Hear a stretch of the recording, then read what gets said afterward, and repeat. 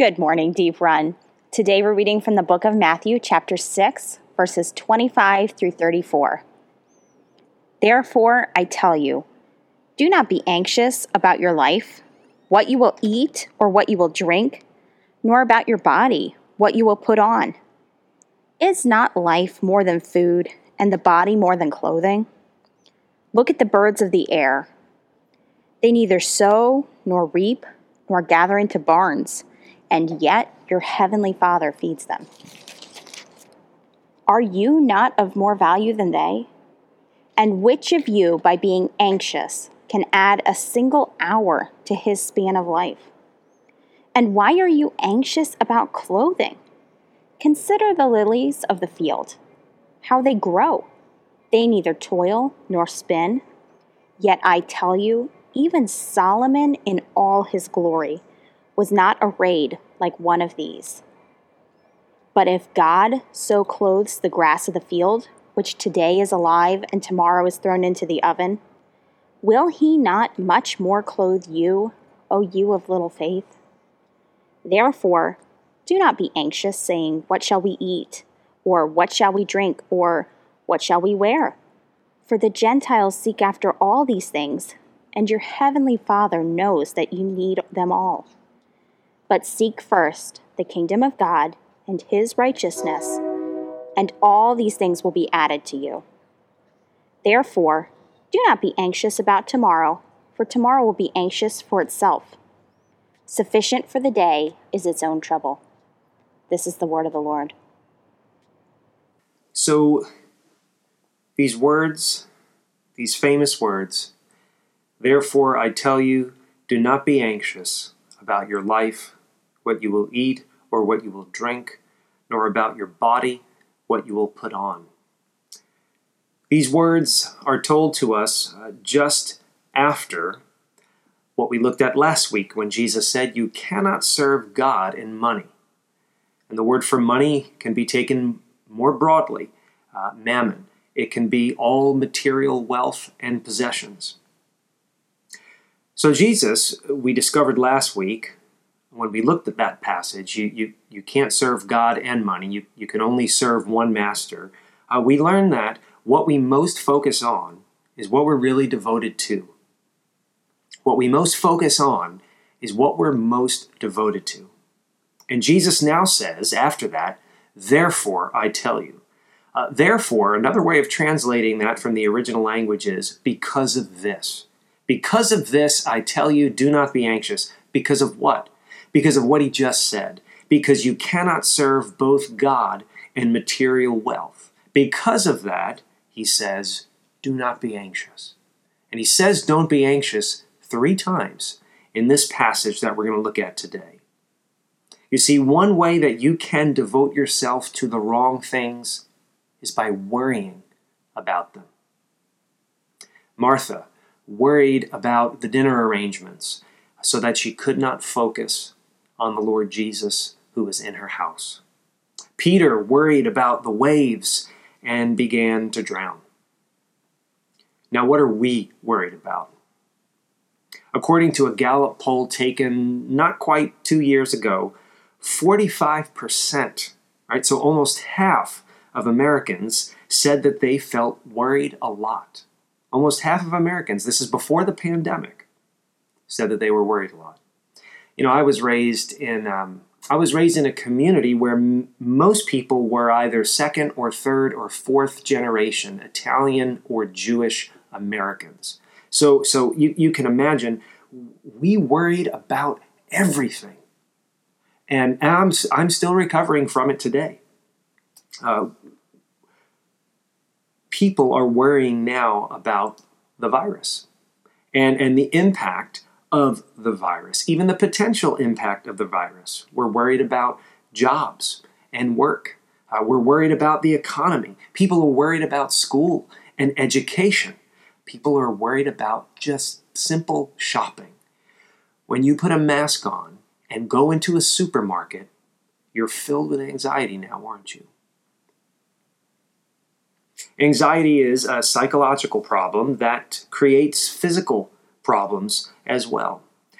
According to scientists and medical doctors, and actually I saw this in an online article published by Harvard Medical School, saying that anxiety prepares us to confront a crisis by putting the body on alert. So there's this good chemical and physiological thing going on in your body, the fight or flight response, which is so important in dealing with a crisis, dealing with danger. But listen, the article continues. But anxiety's physical effects can be counterproductive. And when anxiety persists, it can take a toll on our mental and physical health. And you know this is true. When you struggle with worry, with anxiety, it affects your digestion or lack of digestion, right? Anxiety affects your breathing. It affects your muscles. Anxiety affects your ability to concentrate. Worrying affects your ability to sleep, right? Worrying is at least a distracting annoyance, but worrying can become a most paralyzing obstacle, right? But your devotion to God, your devotion to your Heavenly Father will liberate you from the power of worrying. Your devotion to God liberates you from the power of anxiety. And today I want to talk about pursuing what you're worried about. And when I say pursuing your worries, I mean focusing on your worries. Pursuing your worries, pursuing your blessings, and pursuing your Father in heaven.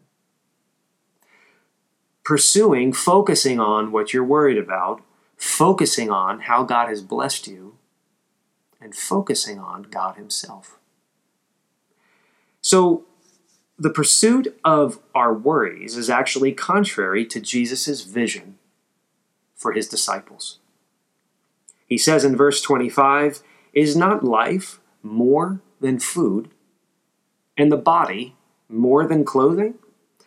And what scholars believe Jesus is doing there with that question is it's called a greater to lesser argument. Greater to lesser argument. It goes something like this. If God has given us the greater things, then He will provide for us the lesser things. If He is able and willing to give us the greater things, then He is able and willing to provide for us the lesser things. If God has given you the gift of life, will He not provide the food and drink necessary to sustain your life? If God has created your amazing, beautiful body, will He also not provide clothing and protection for that body? This is what Jesus is saying. And He supports this argument with two illustrations from the natural world, birds and flowers. In verse 26, He says, "Look at the birds of the air." And He goes on to show us how God feeds the birds. But have you noticed how hard birds work to get their food? Right? So you can't use this passage as some excuse for being lazy or inaction. You can't use it as an excuse for inaction. One scholar puts it this way: what is prohibited here is worry, not work. You're supposed to work very hard, like the birds do. But ultimately, God still provides the food that the birds work to get. And that's the way it should be for us.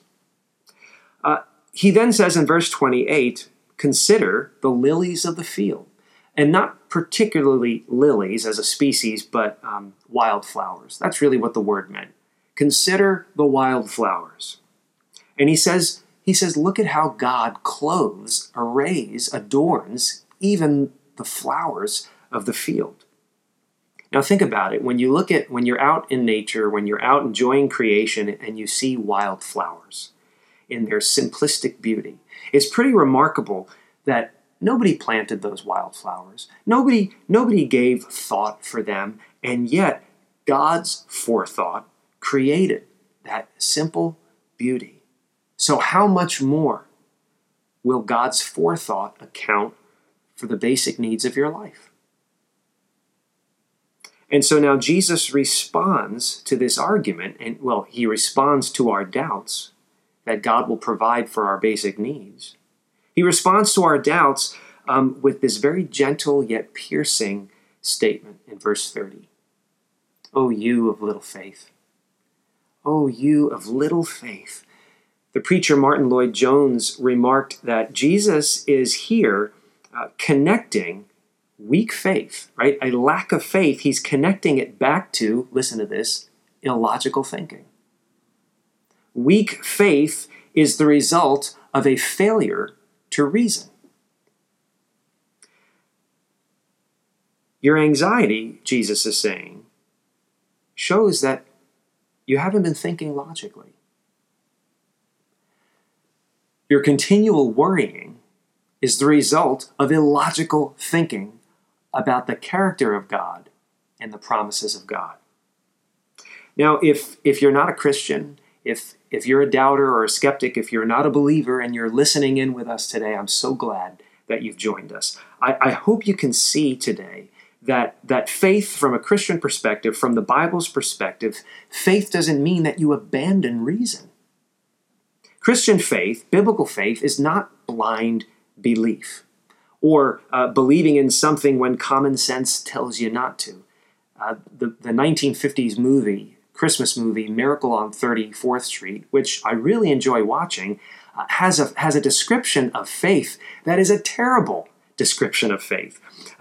Believing in something when common sense tells you not to is not biblical faith at all. Biblical faith engages your common sense. Biblical faith encourages you to think logically. Martin Lloyd-Jones said, "It is God himself who gave us life and the body in which we live it.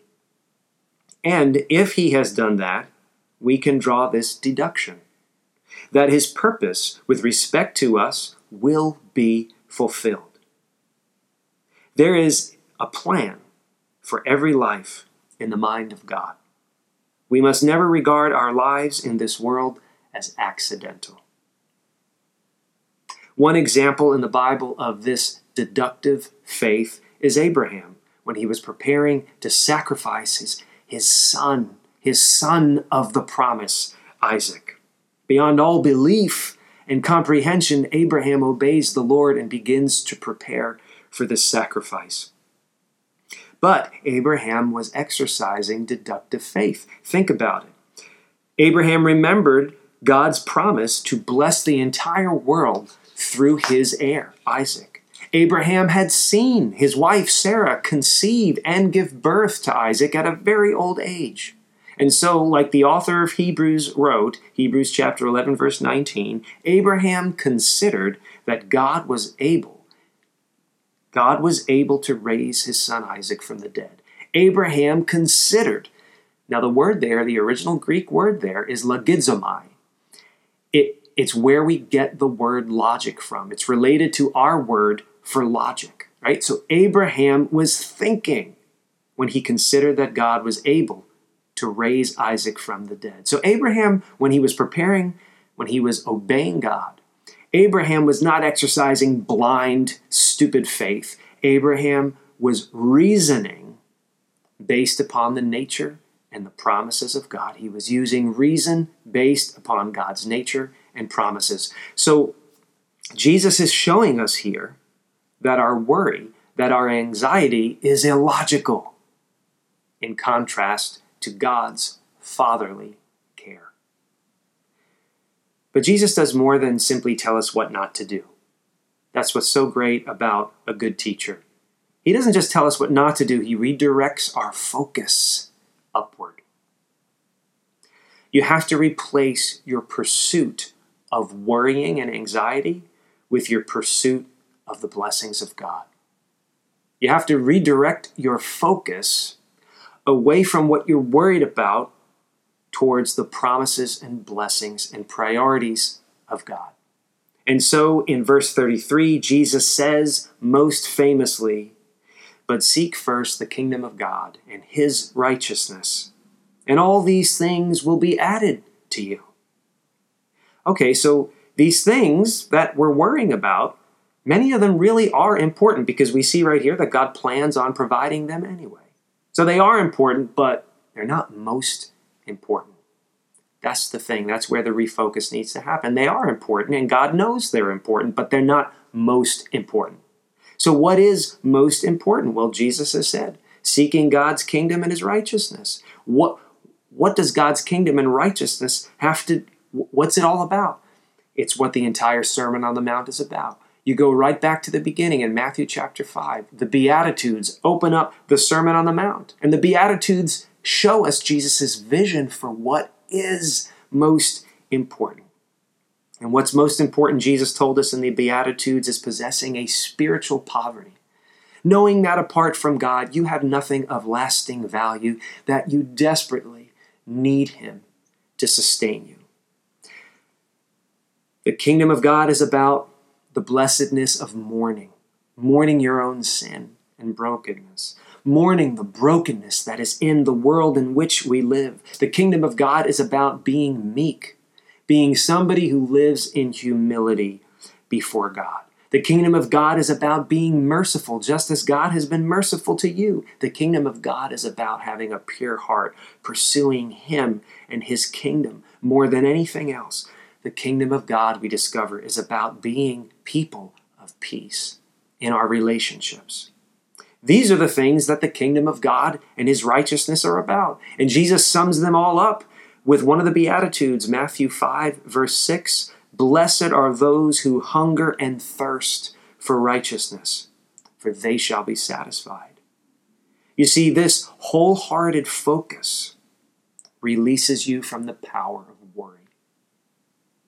Paul actually applied it in a very helpful way in his letter to the Philippians. Now, when I read this passage from Philippians chapter 4, think about this. Paul was writing this from prison. He was under house arrest in Rome. So as a prisoner, Paul writes these amazing words. He says to his friends in the church in Philippi, do not be anxious about anything. This is a prisoner speaking. Do not be anxious about anything, but in everything, by prayer and supplication, with thanksgiving, let your requests be made known to God. Let me circle back for a second. He says, with thanksgiving, let your requests be known to God. And he goes on to say how to do that.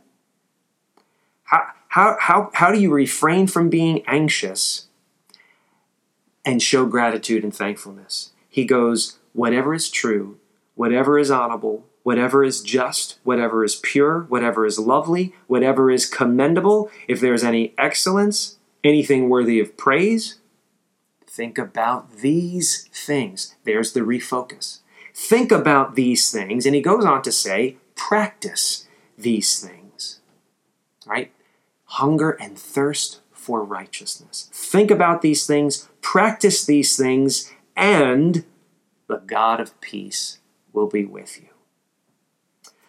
So according to the Apostle Paul, who gives us a very practical way of seeking first the kingdom of God and his righteousness, the antidote to anxiety is gratitude. The antidote to worrying is thankfulness, a thankful heart for the blessings of God in your life and in the world. We don't have time to get into all the practical ways of applying this, but I'll just give you one simple one.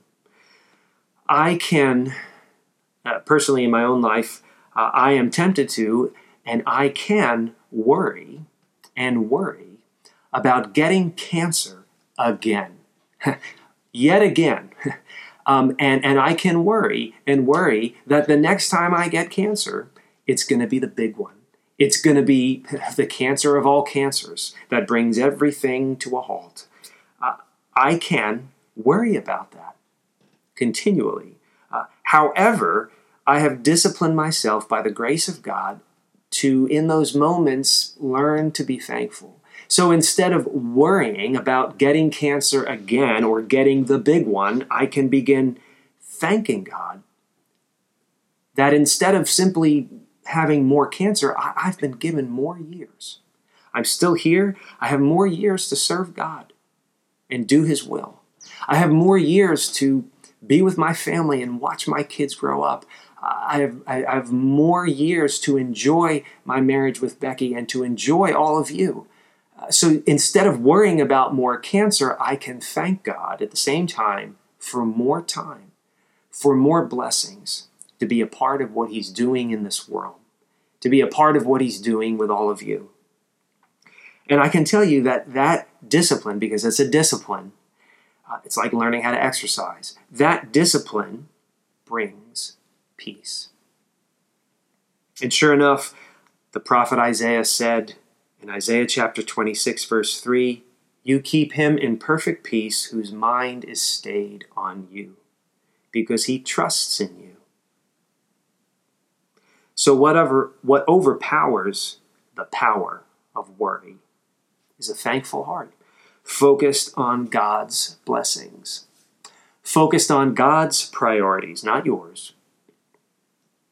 So my encouragement to you, my challenge to you today is, don't pursue your anxieties.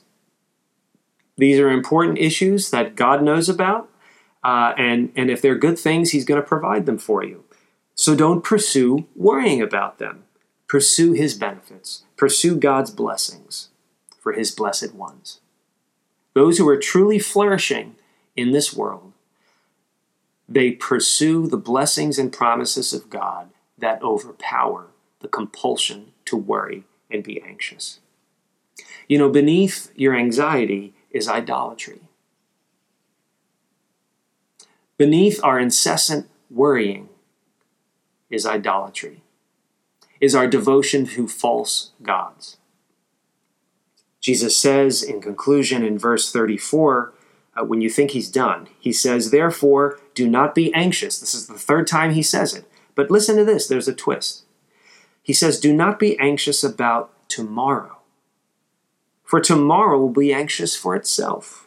Sufficient for the day is its own trouble." Wow, so Jesus keeps digging.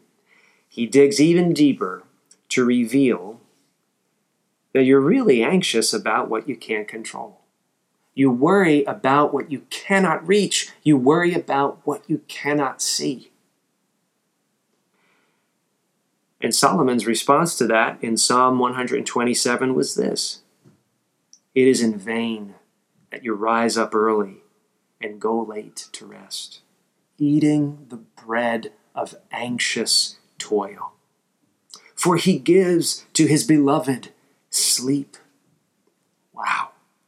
He gives to his beloved sleep. Do you see this? Instead of God's peace sustaining you, what's sustaining you? Your anxiety is. What does he say? Eating the bread of anxious toil. Okay, so we end up exchanging the peace of God for anxiety. Instead of God's peace sustaining you, what's driving you, what's motivating you is that you're afraid. And so some of the best things you've ever done, some of humanity's greatest achievements are because we're afraid. Sometimes you look the best and you achieve the most, not because you're at peace, not because you're trying to enjoy God and honor him and bless and serve others. Sometimes you do your best and you look your best. Why? Because you can't control the future. And it is beyond your reach, and it is beyond your foresight. And so your anxiety is what motivates you, not the peace of God. How insightful Jesus was. So this is what we learn, that faith, exercising faith about the future, offers you peace now. Having faith in God's ability to take care of you tomorrow gives you peace today. But we've also discovered that anxiety about tomorrow, worrying about the future, brings stress now. Faith for the future gives you peace now. Worrying about the future gives you stress now. Now, please understand me. Our innate fight or flight response is a good, God-given thing to help us in crisis. But you know what? Not every issue Not every problem and not every disagreement is a crisis. At times, counseling and therapy are appropriate and helpful. At times, medicating severe anxiety can be very helpful. But at the heart of your anxiety is you wrestling with what you can't control. And the more you focus on what you cannot control, the larger it becomes in your sight. The larger it becomes in your life until it rules you, until it becomes a false god. Beneath our anxiety is idolatry. And so you must seek a greater power. And the God of the Bible says, yet again, let it be me. Let it be me who you seek. Let it be me who you focus on, greater than your worries and your cares. On that dark night before Jesus was executed on a Roman cross, on that night in the Garden of Gethsemane, anxiety would harass Jesus until it poured like blood from his pores. Jesus knew in the most profound way, in a deeper way, the anxiety and worry that you and I feel. The anxiety that cripples us overwhelmed Jesus the night before he died. But in that great stress, he pursued a greater power. He pursued in prayer and meditation his heavenly Father who kept him focused on his mission. And in that moment, actually right before that moment, the Last Supper, with his disciples and friends, Jesus, who became spiritually poor for us, gave us what is more incalculably valuable than food and drink and clothing. In that moment of great cosmic poverty, Jesus, the Son of God, gave us his peace. He said in the upper room during the Passover meal recorded in John chapter 14, "Peace I leave with you." Think about a loved one or a close friend when they go on a trip or when they move away and they say to you, "Hey, before I leave, I just wanted you to have this." And they give you something, a memento, a gift. They give you something very personal and very precious that you treasure. And on that night, Jesus, before leaving his friends, going to his death, he said, "Peace I leave with you. My peace I give to you. Not as the world gives, do I give to you. Let not your hearts be troubled, neither let them be afraid." You see, at his most impoverished and destitute, Jesus gave you an inestimably valuable gift. The man who had no home, who had no family, who didn't write a single thing before he left this world. The man who had no place to lay his head gave you an inestimably valuable gift, his peace. And so Jesus, who gave you that in his poverty, how much more now will the risen Jesus, will the Jesus who sits enthroned at the right hand of God, how much more will Jesus provide for you now than he did when he was poor? You see how we have to start thinking logically about all of this? And so Romans 8:32 tells us, "He who did not spare his own son, but gave him up for us all, how will he not also with him graciously give us all things?" When are you going to trust him? When are you going to do more than just believe in Jesus? When are you going to believe Jesus? When are you going to trust him? "O you of little faith," he tells us. When are you going to get beyond just the simple elements of Christian belief and the good news of the gospel and the birth and the death and the resurrection of Jesus, when are you going to actually believe him when he says, my peace I give to you? When are you going to trust him? When are you going to trust him for not only what he did for you 2,000 years ago on the cross and rising up and coming out of the tomb? When are you going to trust him right now? When are you going to trust him for today? When are you going to trust him for tomorrow?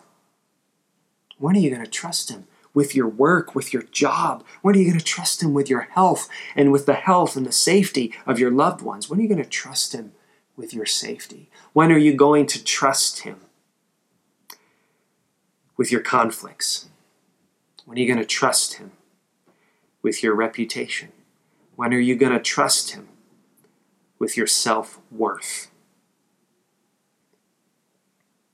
You see, if you pursue him, if you pursue his kingdom, if you pursue his righteousness, if you pursue his peace, more than all of these other things, which he already said he knows you need and he's going to provide for them, then you won't fall apart when all of these things waver. You won't crumble when they crumble. Your devotion to God, your devotion to Jesus liberates you from the power of worry. Our Heavenly Father desires that you trust him with your basic needs while putting your greater emotional and mental energy towards pursuing him, towards pursuing his priorities. He's saying to you, do not worry, do not worry, do not worry. Jesus is saying to you, I've got this, I've got this.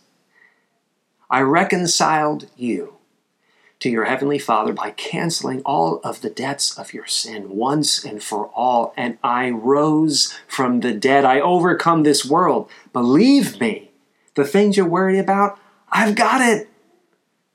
I've got it. Oh, you of little faith, trust me. Expend your greater energy, your greater emotions, your greater forethought on pursuing me and my kingdom and my priorities. I'll take care of the rest. Let's pray. Father, we confess to you that we are those of little faith, not absent faith, but weak faith. We believe, and yet we struggle. We believe the basics, but we struggle to trust you today. We struggle to trust you with tomorrow. We are consumed with our worries and anxieties. Father, I know that some people listening in right now feel that they are crippled by anxiety, feel that they cannot get up in the morning, feel like they cannot make good decisions, feel that they cannot face people. Father, I ask that you would give to them the gift of your peace, the peace that surpasses our understanding. And Father, would you enable them to see you clearly, to see your precious promises, to see your beautiful, just, and compassionate character, not as a villain, not as a taskmaster, not as a dope, but as a gracious Father who loves us and knows what we need and is able and powerful and willing to provide. So, Father, we confess like that one person in the Gospels. We believe, but help our unbelief. In the name of Jesus, be our peace and deliver us from our anxieties. Amen.